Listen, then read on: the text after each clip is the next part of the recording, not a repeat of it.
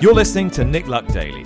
This edition is brought to you by FitzDares, by the Racehorse Owners Association, and by Thoroughbred Racing Commentary's Global Rankings.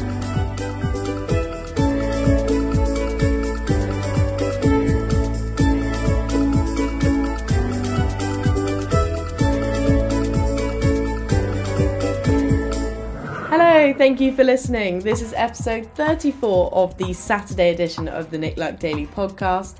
It's Friday the 22nd of April and my name's Charlotte Greenway. Well, it wasn't really a surprise this week that Charlie Appleby won another classic trial, this time for the Derby, as Nahani was successful at Epsom, and it sounds as though we'll see him back there for the big one in June.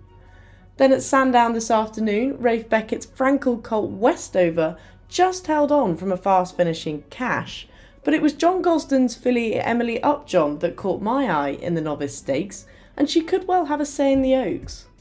On Wednesday, Brian Hughes, who will be crowned champion jockey for the second time tomorrow, rode his 200th winner of the season at Perth, and Jay Mangan on Thursday's show explained the significance of this milestone. A major feather in his cap.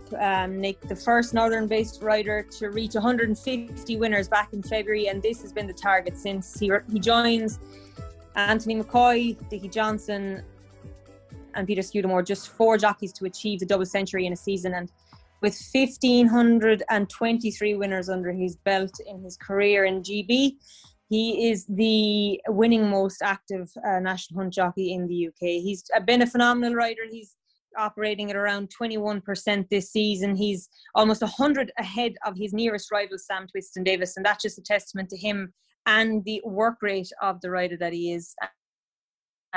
Began his career with Kevin Prendergast, and you can see that flat influence in his riding style.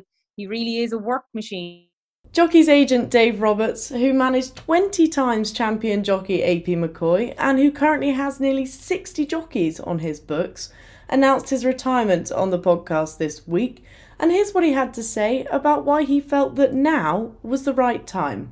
It's been 36 years I've been doing the job now, right back from the first jockey Dean Gallagher through to now, and it's probably, I've always done my job saying that I would do it for 12 months, and if you're in for the season, you're in for the season. And the last couple of months I was just thinking, could I do another year and having another 365 days of getting up at 5 o'clock every morning? And I think the head said yes, but the body said no. So not that I ever thought I had much common sense, but I think common sense has told me to say this is time. Just it's the right time. And obviously I've had a great time and probably feel slightly embarrassed of all the jockeys I've been able to deal with and the successes we've had. So it's an emotional time, but I think it's definitely the right time. The jump season draws to a close tomorrow at Sandown Park, and Paul Nicholls will be there to be presented with the Champion Trainers Trophy for the 13th time. And in an interview with Cornelius Lysett this week for Great British Racing, reflected on this achievement. It's been a bit tougher this year, but then every year is tough, whatever you do. I was just thinking, a few years ago, it was when we're going into the last day of the season, neck and neck with Willie, and it's a big fight on the last day. It's obviously a bit more relaxed this time and we'll enjoy the day. Of course, if you win the championship like a football team, if you win the Premiership, you want to try and win it again the following year. That just goes without saying. It's a great thing to do for the whole team, Team Ditchit. So what are you thinking about Punchestown? Are you going to take more than just Clan des Obeaux? Just Clan this year. Bob and Co knocked his joint at Cheltenham, so he won't go for a repeat winning the Hunter Chase. Just be Clan des Obeaux on Wednesday. A lot of ours are running at Sandown, have done plenty this season. There's not much left to run, so it's just Clan des Obeaux. And the other horses in there, you're talking about Alahos, Manella Indos, Galvins, and things like that. Yeah. So it's going to be a proper contest, isn't it? Yeah, it always is. You wouldn't expect anything different. So yeah, it'll be a good race. But we're looking forward to Clan sings well. He comes good this time of year. Going there, back off, win the other day. So we're hopeful, but it's a very good race. So Saturday then, Nappers Hill you mentioned. Yeah. I think you gave it quite a big talk up as well. having qualified for this race on Saturday, the first race? Well, I don't know. I mean, he had to go. The plan was always to run last Saturday, try and win. He stayed on his mark of 134, which I think is competitive. He ran well in the Betfair hurdle off that mark. He loves good ground and qualified him for Saturday. Yeah, probably a week's quick enough. But this time of year, you seem to be able to do it. Get away trump on off top weight a couple of years ago, having won Air only a week before. And I'd say he's got a nice chance off that mark if it's not too soon. As I say, I won't go through all of them. If you were to pick out one other that you're really looking forward to running on Saturday. I think Harry's got 7 incredible rides there tomorrow with them all the way through. A Grenadine, obviously, in the big race, and Enrillo in the Bet365. I mean, he won the race last year. We've trained him just for this race. He scored this morning. I was really pleased with the way he is. He's dead sharp and he's ready for his life. The same as Grenadine. So, those are 2 real nice horses. Looking forward to run amongst others. Excellent. Well, look, thank you for joining us. I think we might just see, have we got any questions for Paul before we let him go? Yeah, sure. We've got one from Marcus Townend from the Daily Mail. Of those horses you left for Aintree, immediately after Brave Man's Game ran there, you sort of thought that even though he didn't run, the Cheltenham experience might have left a bit of a mark on it. Is there anything sort of emerged since you ran it? Yeah, interestingly enough, we did all sorts of different tests. And actually, you probably hear, we actually found he had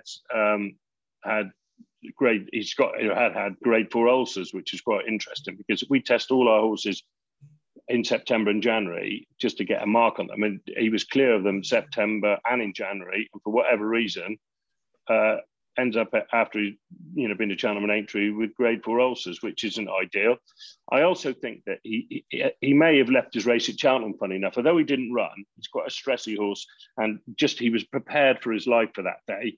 He went to the races, came back, and he nearly needed a week off afterwards, just like some of the horses that had run at Cheltenham.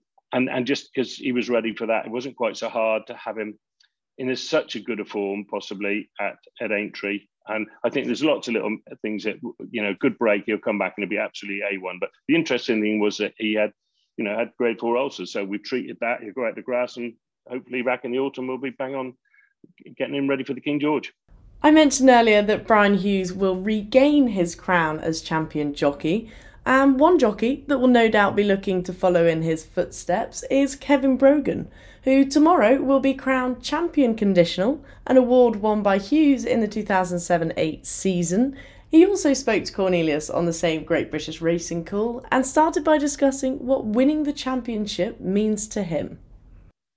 Yeah, look, it's fantastic. I kind of have to pinch myself now a little bit. Never thought I'd be in this sort of position now, to be honest. I'm only a young lad from Kill.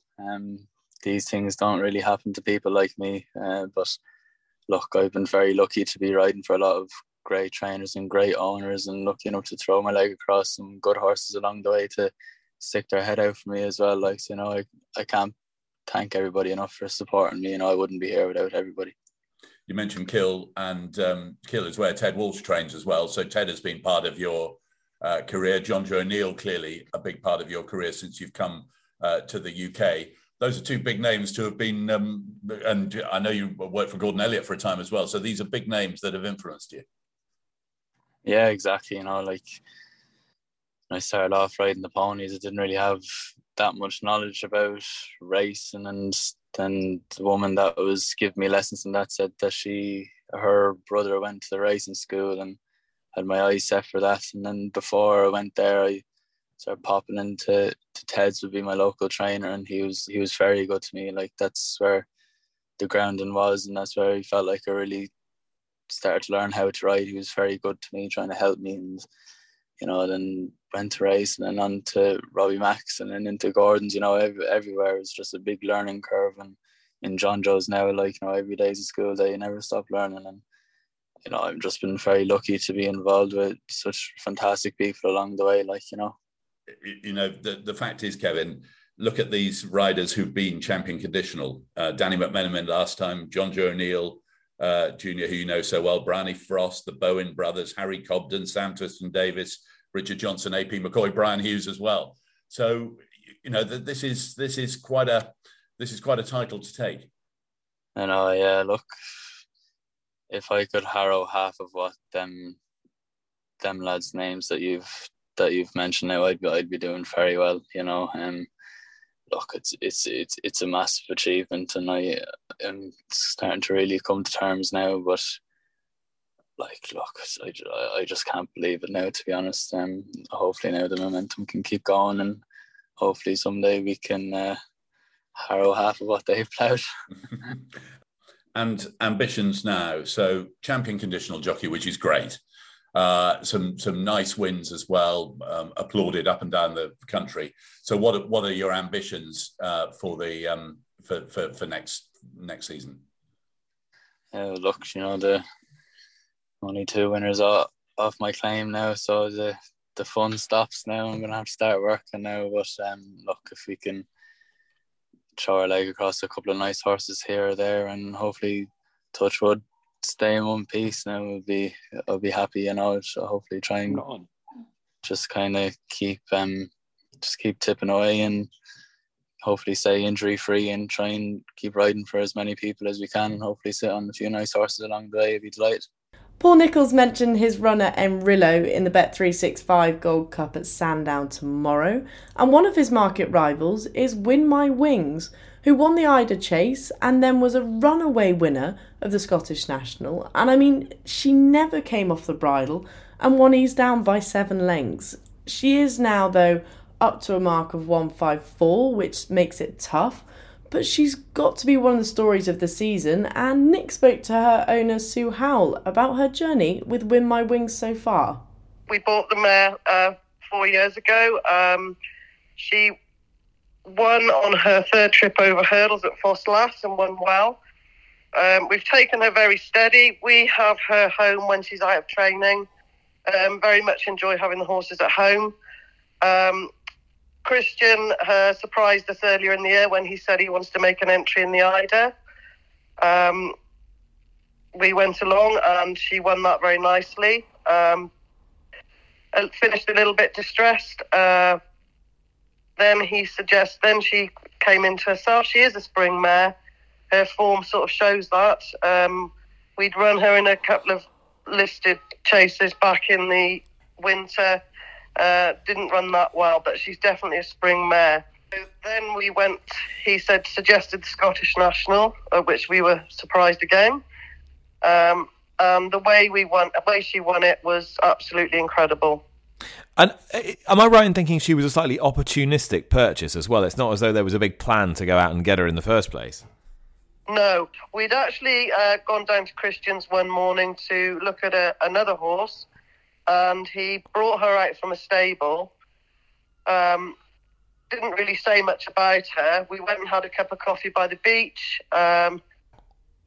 with Christian, and then we said, well, let's buy her and let's see how she goes.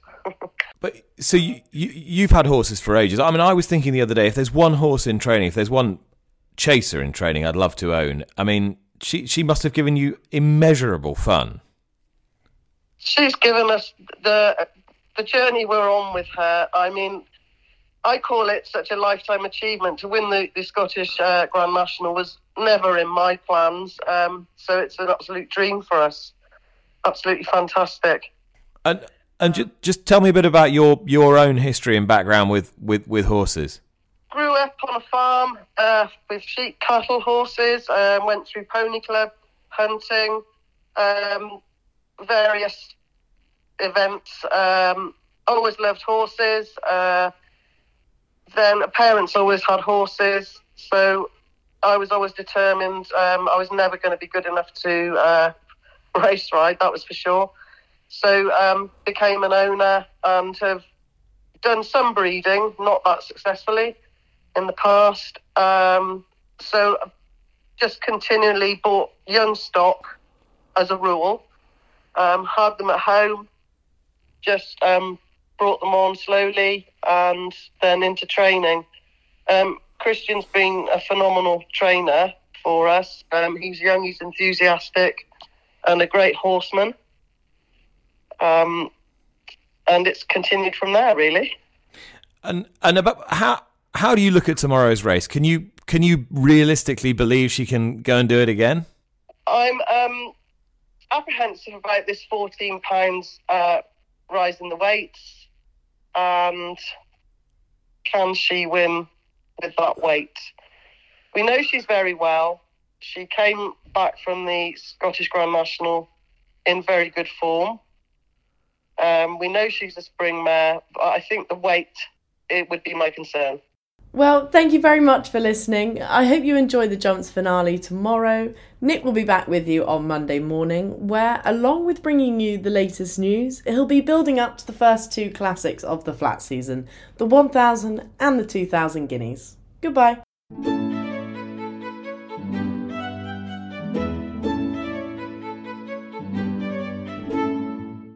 You've been listening to Nick Luck Daily, brought to you in association with FitzDares, the Racehorse Owners Association, and Thoroughbred Racing Commentary.